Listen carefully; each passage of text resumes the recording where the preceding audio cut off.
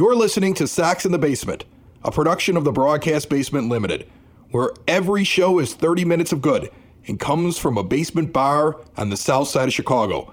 Pull up a stool, pour a cold one, and join us right now for Sox in the Basement. Heard everywhere podcasts can be found, and always at soxinthebasement.com. Belly on up to the 9-foot homemade oak bar. Ed, there is so much that we could talk about today. I want to get to some reaction over things that we discussed in the last few episodes of Sox in the Basement. Remember, they're all on demand. If you missed something, go back. Listen to them on demand. They're 30 minutes of good. They are all about the White Sox. We don't talk about anything else, and they're very consumable. So if you want to look at the picture for this team going into the offseason with the fielding positions, if you want to look into what's going on with the pitching, if you want to look at possible trade bait, if you want to hear Jordan Lazowski from Sox on 35th going over things that worked and didn't work and maybe changing over the roster construction a little bit here this offseason. And I'm going to tell you this. I think everybody's got to get ready at a different point. After your team gets eliminated from the postseason, it takes a while to get fully back into baseball. But when you're ready to do so, that's why there's a bunch of 30-minute episodes for you to catch up on and get rolling in White Sox coverage, because there's still so much ahead for this team. Hey, we're coming off of back-to-back playoff appearances. Why wouldn't we be getting excited about the fact that they're going to take another run at it coming up this spring? Right, and then we also have this offseason the $1,000 guest bounty. Well, there's that too. I've been mentioning it at the back end of shows, but I want to talk about it right away here at the beginning of it, because we're starting to already get people that are reaching out with possible guests that they think that they can get for us and have on this show during the offseason. And the best one, the one that the fans like the most, and it's got to be somebody we've never had on before. And it could be anything. It could be somebody that has to do with baseball, the White Sox directly, somebody who's you'd never expect on this show that we're going to talk baseball with or talk about their lives. I don't care. You want Lady Gaga on the show? Somebody gets her. She might be a finalist. I just picked that out of my head, Lady Gaga. Lady Gaga's not doing well, yeah, no, right. I doubt. But you know what? Lady Gaga, I'm sure, has some thoughts on baseball and probably on the labor dispute and all that stuff, too. Right. If you're a friend of Lady Gaga and she's got strong thoughts on the collective bargaining agreement and she's going to sing Bad Romance down here on one of the microphones, she might win you $1,000. Anything can happen here. I mean, she could win it for you. You know, going and getting somebody like AJ Brzezinski down here or Mark Burley, that could win it for you as well. I mean, there's so many different possibilities. Think outside the box and take a look. We have a few of them that have already been thrown at us, and I'm already hard at work on those. But you got several months to get this put together, and the winner is going to get $1,000 from Elite Benefits of America. I really appreciate the fact that Butch Zemar, a big fan, a guy who listens to this show, put this up. I had seen him. I told him this idea, and he's like, I want to pay that $1,000 guest bounty. And he just wants me to mention his business, Elite Benefits of America. Go visit them at elitebenefits.net. If you have a small, mid, or large size company, and you're looking at health insurance benefits for your employees, either adding it for the first time, you've never done it before, or seeing whether or not you could do it better, where it costs you less money, it costs them less money, it gives everybody more coverage. He's a very realistic guy. He actually does a podcast on just insurance. I've checked it out once or twice. You really have to be ready to listen to insurance talk. But on the other hand, it's informative, and it's called the Zemar podcast. So you can check that out at elitebenefits.net. You can see everything that Butch does for you, and you can give him a call anytime at 708-535-3006. But he's giving $1,000 to the best guest that we have this offseason for the Sox in the Basement $1,000 guest bounty. Now, all of that out of the way, let's take a look at some of the comments that we've gotten and maybe listen to a voicemail or two. There's plenty of ways for you to reach out to us. You can hit us on all of our social media. You can leave comments after shows. I've seen a lot of them about things that we've talked about over the last couple of weeks and the White Sox in the offseason and what people think they should or shouldn't do. You can also leave a voicemail by clicking on the little microphone in the bottom right-hand corner on whatever device you are using when you are at soxinthebasement.com. You can use the contact form and send us a message. You can also reach out by phone to the voicemail at 708-459-8406. There's lots of ways for you to interact with us. One of the more interesting things after our last few shows is the reaction to me saying Marcus Semien. Marcus Semien all day. Right. Go get him. Go get those home runs. Go get that performance. Go get him. That's my guy. I want to replace him. Now, Jordan Lazowski was like, fix right field. And I get that, right? I get Jordan saying fix right field. If you're a White Sox fan, Ed, you're looking at Michael Brantley, Jock Peterson, and who's the third one? Eddie Rosario. Eddie Rosario. Are all guys that we wanted in the offseason, all guys that we said the Sox should go after. They did go after Jock Peterson, who had a okay run for the Cubs, but his money in the playoffs.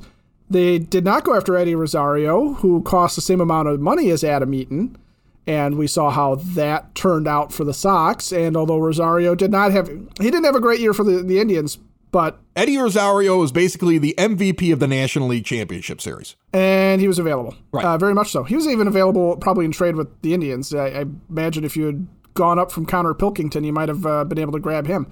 Heck, if they had grabbed him instead of Cesar Hernandez, maybe we'd still be talking about the Sox playing games. Also, look at what we did instead, and I think that's the thing that's driving White Sox fans nuts. Like I said, it's the Adam Eaton thing. You spent $8 million on Adam Eaton when you could have spent $8 million on Eddie Rosario, and Rosario, again, not a great regular season, but when it counted, he was there. For the White Sox, you patched together right field in the regular season after the Adam Eaton debacle, and in the postseason, you were relying on Adam Engel, sort of, and Larry Garcia, kind of, and Gavin Sheets was your DH, so he was out of the mix, and we didn't see Andrew Vaughn except for in a couple of pinch hit appearances. Right. That's a thing. You could sit there and say second base is your biggest offseason concern. I get Jordan saying right field, especially after looking at what's going on in right field and what we did over the last couple of years with it and what's available. Maybe it's time to lock that down. But we've had an awful lot of different ideas that have been thrown out there. Why don't we start with this voicemail right here that was left at soxinthebasement.com using a little microphone in the corner, and listen to an idea which involves a guy that we talked about as possible trade bait, and instead of trading him, moving him to another position. Move McCarter third base to second base. So I can give you Jose Abreu, McCarter, Tim Anderson, put Andrew Vaughn there or Gavin Sheets. Try somebody else at third base. And what's interesting is I've heard people also suggest put him out in the right field. Fix that issue. Use his arm out there. I've heard it before too. Yeah. But I want to compare Yoan Moncada. I'm going to do this. I'm going to actually combine two people's comments because we also got comments on, well, forget Semien and forget Chris Taylor. What about Ketel Marte? What about that guy out there in Arizona who's really a second baseman and they've been putting in center field, put him back at his natural position at second base, and he's an upgrade at the position, and go for it. So I want to look at him and the idea of Moncada all kind of in one big picture here. Because in the end, if you're trying to figure out who Marte is, he's Yoan Moncada. He's got a, I'm just saying, he is, the OPS plus for Yoan Moncada is a 113. The OPS plus for Ketel Marte is a 112. What? Okay. The two of them had breakout seasons in 2019. Marte, in his 2019 season in which he was an all-star and came in fourth in MVP voting, went 329 with a 981 OPS. Yoan Moncada in his breakout in 2019 went a 315 with a 915 OPS. The two of them, again, very similar players at the plate. The two of them also, very interestingly, really good or at least equal defensively at the right position and a total liability at the wrong position. Marte, terrible in center field. In a very short sample size, he was worth something like negative 15 defensive runs saved in center field this year. Like he's a second baseman. Yeah, it's bad. Right. When he's a second baseman, he's anywhere from like 0 to he's at a positive run saved, depending on how his season goes. So he's actually going to play a good defense for you and then produce at the plate. Moncada was awful at second base. He is a terrible second baseman. Right. I'm looking at the stats right now. They're awful. Right. He's another guy, correct me if I'm wrong, that was in a negative double digits defensive runs saved when he was playing second base for a full season for the White Sox, which I believe in 18. He was negative 10. He was a negative all the way. And he's not been a negative at third base. No. So they're also similar in a way that this is you have two players where people have thought to themselves, well, I could move this guy and he could just go to another position. And they both shown that so far there's only one position they're actually really good at defensively. Marte's a good second baseman, and Moncada's a good third baseman. Could Moncada be an okay right fielder? Well, he could be. He could also be just like Marte. When the Diamondbacks got the idea of just throw him in center field, because we have so many infielders, we could just move him out there. You know, it's easier said than done. Sox in the Basement listeners, do the hard work. And if you're a hardworking man or woman on the South Side, you need to be outfitted properly. And that's why you should visit Red Wing Shoes in Evergreen Park, New Lenox, and Geneva. A work boot specialty store that carries sizes from 6 to 16 and feet as wide as 4E. A 115-year-old company that came out of Red Wing, Minnesota. And one of its largest stores in the entire Midwest is in Evergreen Park, Illinois, ever since 1976. When you're on your feet, the footwear is everything. So why not get an expert fitting? They warranty, repair, and offer free conditioning with laces. And they also carry Carhartt work clothing as well. Located at 3347 West 95th Street in Evergreen Park, Illinois, at 208 East Maple Street on Route 30 in New Lenox, or at 1749 South Randall Road in Geneva. Visit them today. You work hard. You've earned it. Red Wing Shoes. Marte and Moncada, very similar in a lot of ways in terms of their offensive production when they had their breakout years, in terms of the fact that they may be somebody you could move to different parts, but so far they both demonstrated there's only one position that they've actually been very good at. And the other thing, though, that I want to point out about the two of them is that throw out both their 2020s. They were both down in 2020. In fact, I decided now that I could see 19, 20, and 21 stats that the shortened season means very little to me. If you excelled in the shortened season, I don't care. If you sucked in the shortened season, I don't care. But congratulations to Jose Abreu for your MVP run in 2020, of course. Right. For every Jose Abreu MVP, there's a guy like Brian Reynolds out in Pittsburgh that hit like 050 or something like that, and people said he was done. It was just awful. Right. Yeah. Look at Ketel Marte. Let's take a quick look at his last 3 years compared to Moncada's. There is a difference between these two guys.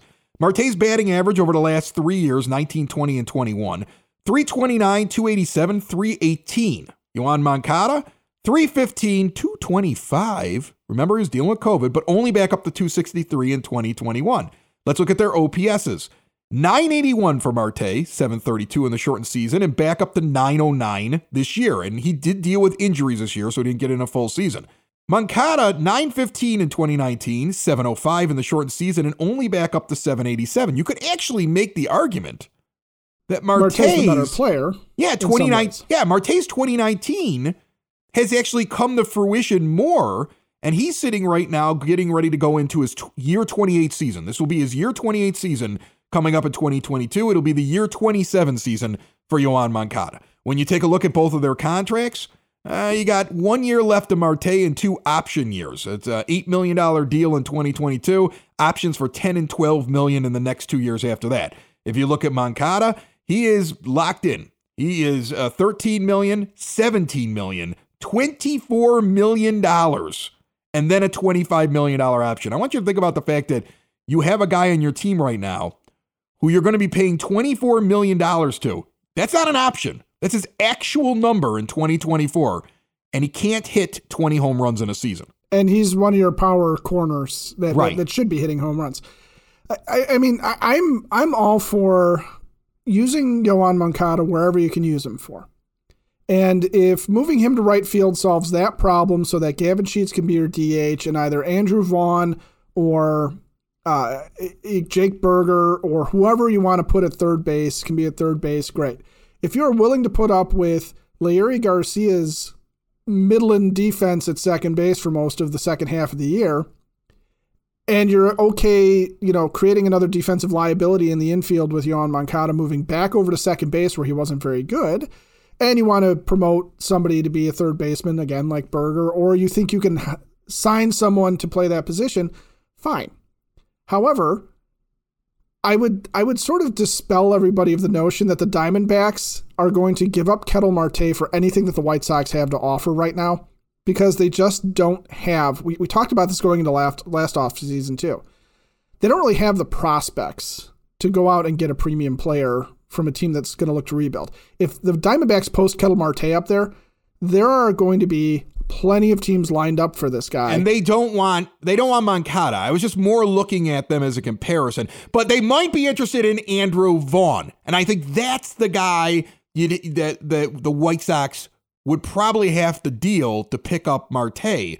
But then when you think about what he is compared to Moncada, go Vaughn and someone, though. That's the problem. You might have to go Vaughn and Sheets, for example. Oh, no, that's insane.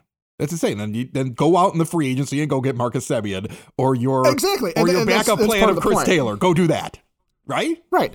And that's part of the point is that when you start thinking about the White Sox trading off of the major league roster, a guy like Marte and Vaughn aren't even really a matchup either. Because again, think about Andrew Vaughn. And from what other teams are seeing, they know the pedigree, they know the talent's there, they know he's in development. But so far, if he is the centerpiece of a trade around a couple of other players, I think you could sell that to a fan base if you're trading away your best player. But if you're just going one-on-one, why would the Diamondbacks make the assumption that Andrew Vaughn is going to become as good as Ketel Marte is? Well, no, I make that assumption. I think Andrew Vaughn's going to be a star. I think there's a lot of people that can make that assumption based upon his pedigree. But it's just an assumption. Everything's an assumption. I'm assuming that Marcus Semien is going to continue to be his 2019 and 2021 self instead of his 2018 and 2020 self, right? I mean, the guy never had an OPS plus of 100 or higher until his MVP season in 2019 and disappeared in 2020 in a shortened season, which, again, I take with a grain of salt, and then was a superstar again in his contract year. And, he's got a higher ceiling than Chris Taylor. Chris Taylor, at least, is generally at about a 110 OPS plus. So, I mean, I'm swinging for the fences, but I'm making an assumption. I think all of this is an assumption. There's not a very good way. Everybody always goes, there's these predictive models and sabermetrics. There's all these predictive things that we do to try to figure out what a guy is going to be, but they're all really assumptions because you never know what's going to have an impact on a player that you didn't see in your predictive model. So you're assuming he'll be healthy. You're assuming that he'll continue on the track he's on. You're assuming his personal life will stay the same and he won't become distracted. You're assuming a lot of things when you go out and you spend all these money on money on these players. I want to mention this guy had pretty much the same idea with Moncada, but I want to read Michael's comment on SoxInTheBasement.com. I'm a lifelong White Sox fan who's lived away from Chicago for 20 years. Your podcast has become an important link to my native city and, of course, my team. Thank you. If the White Sox are going to strengthen themselves in free agency, then they need to turn to a position where there is strength. And that is shortstop. There's a lot of free agent shortstops at that position that could strengthen our team.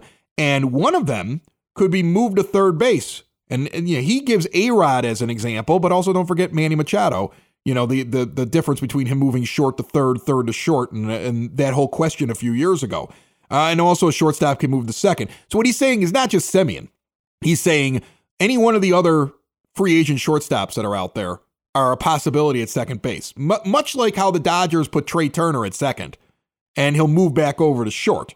That is a way that some teams are thinking. He also threw in, let's move Moncada from second to right field, where his arm would be a defensive weapon. But I mean, I think that's the other thing. When we're talking about moves they can make in the offseason, we cannot forget that very strong shortstop class is where teams are going to all go into this pool of second base and shortstop and even third, and it's all one big pool.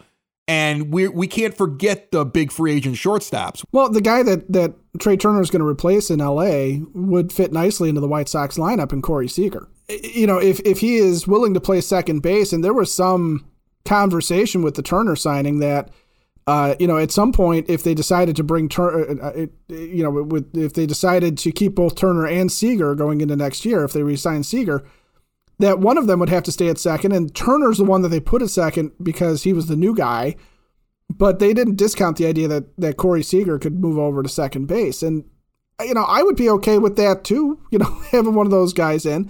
I think you have to, when you're looking at where the money is going to be spent, like you said, you're making an assumption that Marcus Semien is the Marcus Semien that you would get. And at least he's got 2 years of a track record, again, throwing out 2020, that suggests that maybe something clicked with him and he's become, he's realized his potential. He's become the player he was meant to be in this, over 30 stretch, on this backside of his career. But then, if you're going to spend that kind of money on Trevor Story, which I think everybody looks at and goes, well, is he going to be the same away from Coors Field? will he play well in Chicago because, guaranteed rate field plays nice for home run hitters as well. Maybe he would. Would he move to second base or would he move to third as he's getting on in his career too? All of these things, again, there's a lot of different moves that the Sox could make. I just think that, when people are making the trade suggestions, what I don't necessarily laugh at them. I laugh with them. But what I'm looking at when people make these trade suggestions is they're throwing out the idea that, again, all things being equal, if Arizona said Marte is available, that somehow the White Sox have enough ammunition to make it happen. And I think people just need to, when we're talking about trades, especially this year where it really is what's on the Major League roster and maybe trying to remake the Major League roster. And that's why we talked about maybe trading Moncada to fill a hole.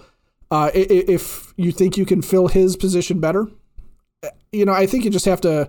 It's fun to play fantasy baseball, but I saw that suggestion. I went, there's no way the Diamondbacks are trading Marte to the White Sox. There's just, it would take Andrew Vaughn and at least one other player that you do not want to get rid of.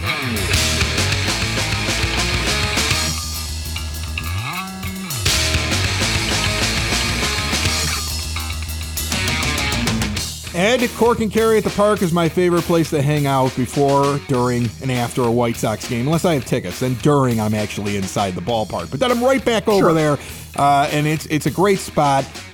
Great food, incredible menu. They are the spot to meet up with your friends before or after the game. You get some food. You don't have to pay the high ballpark prices. You got a full bar. You've got all kinds of different beers, your old favorites and all kinds of craft beers in the lineup, and it's constantly changing on that big giant row of taps that they have. But then also in Beverly, it's cozy. When you first walk in, it's a traditional pub. If you've never been to it, you walk in and it looks like a tiny spot, right? It looks tiny. And then you realize there's other rooms to it that they can rent out for parties. And then you realize they have that outdoor patio, which is really nice here in the fall. I mean, I know it's raining some nights, but you can get a nice brisk night right now. It's kind of fun to go see a ball game or watch an event on the big flat screens that are out there just as much as it is to sit inside the place and watch it. And they've got everything you could ever imagine on tap and behind that bar for you. They are a spectacular place to hang out. Once again, 10614 Southwestern Avenue for Cork and Kerry Beverly, 33rd in Princeton outside the ballpark for the Southside tradition that is Cork and Kerry at the Park. See everything they have to offer, corkandkerry.com. I want to address something that a lot of negative White Sox fans keep bringing up, and which is funny because I get accused of being negative sometimes. I just think I'm realistic, right? I mean, there have been times where I've been positive about Tony and negative about Tony. I'm positive about Yoan Moncada. Like I was bully on Yoan Moncada for years, telling you this guy's going to be a star, and his 2019 made me puff my chest out. And now I'm sitting around saying, okay, he's a good player, but he might be somebody you have to move. If he's still on the team next year, I'm still wearing his jersey to games. I'm a fan. But I feel like there's a lot of negativity where people sit there and say, look, money's already spent. Sox don't have any. One of the things that's getting pointed out a lot when we're talking about the offseason is that the White Sox are currently, according to SpotTrack, 6th in Major League Baseball payroll already going in to next season. And I want to put that into perspective. As of right now, they've got over $167 million committed to payroll. It'll be the most that they'll ever spend on a roster. On the other hand, that includes, let's say, a Craig Kimbrell contract you might move on from, a Dallas Keuchel contract you might move. There's some wiggle room there. And also, I want to kind of give you a little bit of perspective here, Ed. First off, the money that they're at currently right now would put them in between 9th and 10th place in 2022, meaning there are teams that have less on their payroll right now because contracts are up in the air or have expired, where they're going to re-add that payroll, and the White Sox are not going to be 6th if they stand pat. If they stand pat, they're likely sitting around 10, maybe even 11 if somebody starts adding something and goes past them.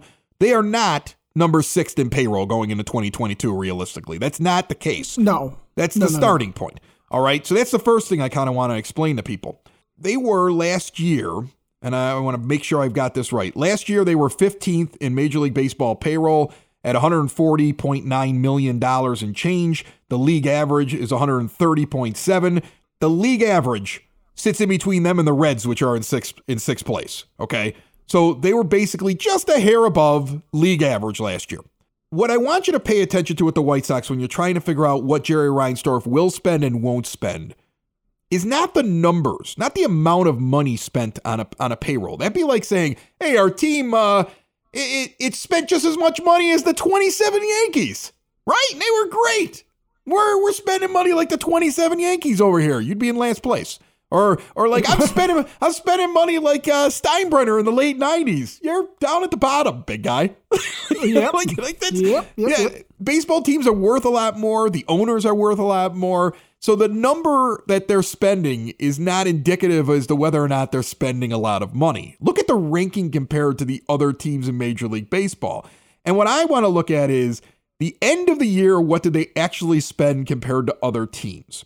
The White Sox, let's just take a look at the run when they got good in 2005 and the years following that, where Jerry Reinsdorf's payroll would sit.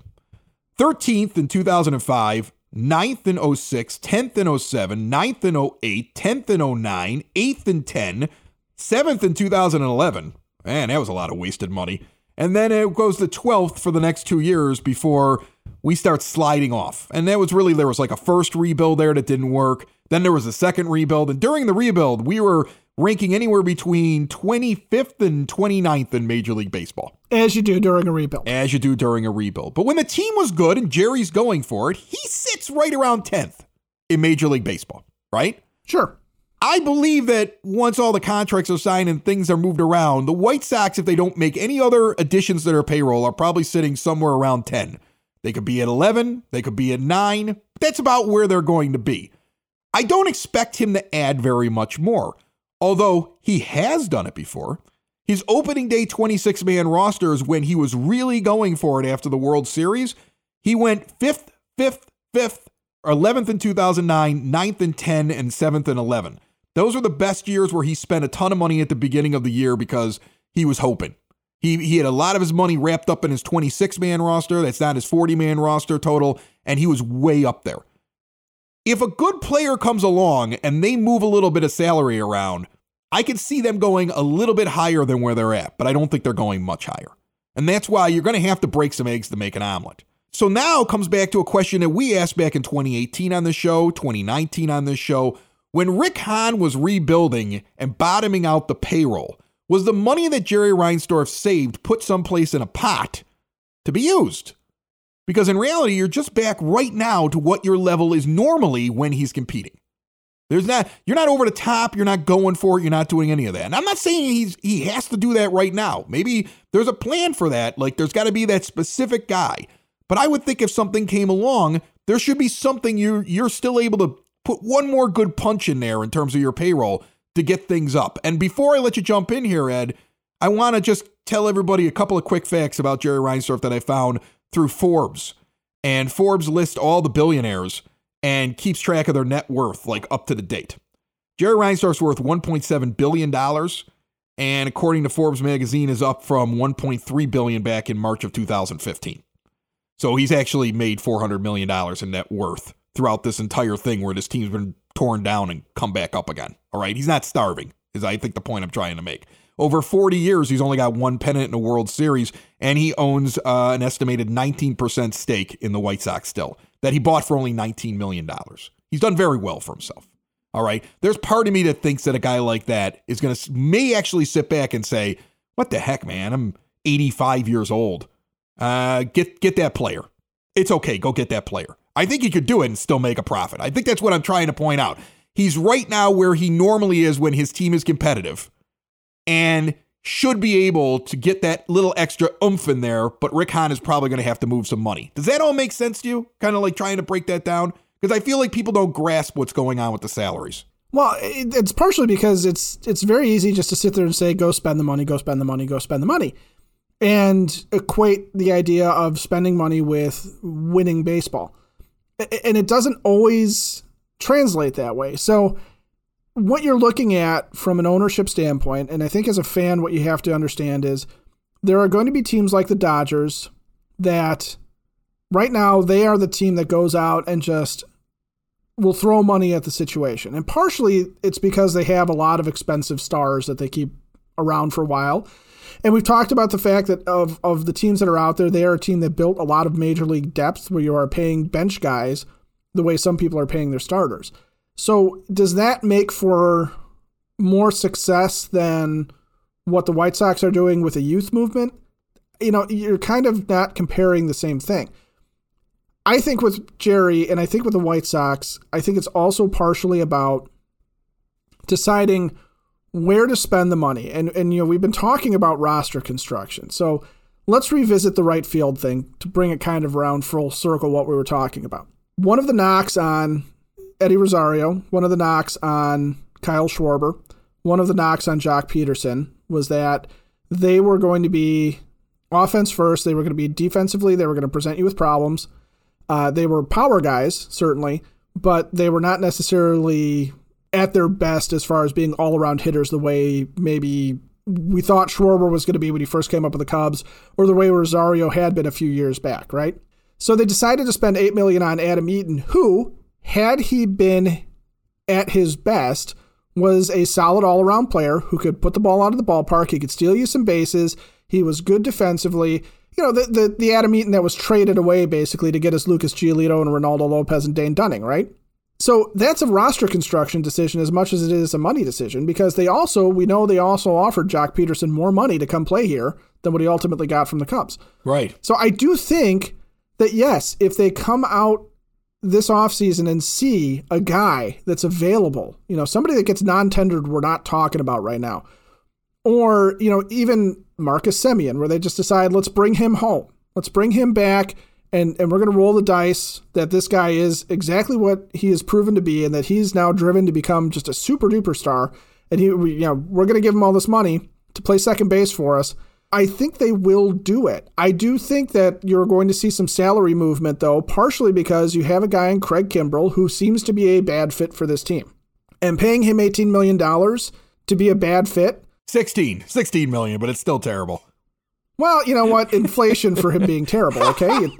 The point of it is that you're trying to move Craig Kimbrell not because of just having to shed salary to add salary, but also because you have to recoup the investment that you made in him, and the investment is Nick Madrigal, right? It's not the money. The investment is the player that you traded away, which is why picking up Kimbrell's option and then turning around and saying, hey, San Diego, I noticed that you had some trouble with your bullpen this year, and you happen to have like 4 second basemen on your roster right now. How would you feel about sending us Adam Frazier, and we'll give you Craig Kimbrell? Maybe they'll give us that Tatis kid, and he could play second base. What do you think? Yeah, sure. I'd take him. I mean, he's got some injury problems and stuff like that. I mean, he's basically he's an injury liability. He's a huge liability for that team. His career seems like it's over. He seems like a huge liability. You see, tremendous liability. Yeah, for that I mean, team. like, I think we're doing them. They probably should throw in a prospect if they give us Tatis for Kimbrell. I would think so. Oh yeah, I would say maybe one of their maybe guy. Not one of their top prospects. Maybe one of their top 5 though. Thanks for listening to Sox in the Basement. My thanks to Family Waterproofing Solutions, our sponsors. Remember, you can call them 24/7 at 708-330-4466. Mention Sox in the Basement. Get money off. Get all the water away from your house. There's been a lot of water falling around your house, I'm sure, if you're in the Chicagoland area over the last couple of days. If you've seen seepage or any kind of issue, get that taken care of right away. See all they have to offer at familydry.com. And meanwhile, I've got some phone calls to make because I'm pretty sure we can get this Tatis thing done by the end of the day. What do you think? Book it. Done. Sox in the basement. Sox in the basement. Sox in the basement. Sox in the Basement. Heard everywhere podcasts can be found, and always on soxinthebasement.com.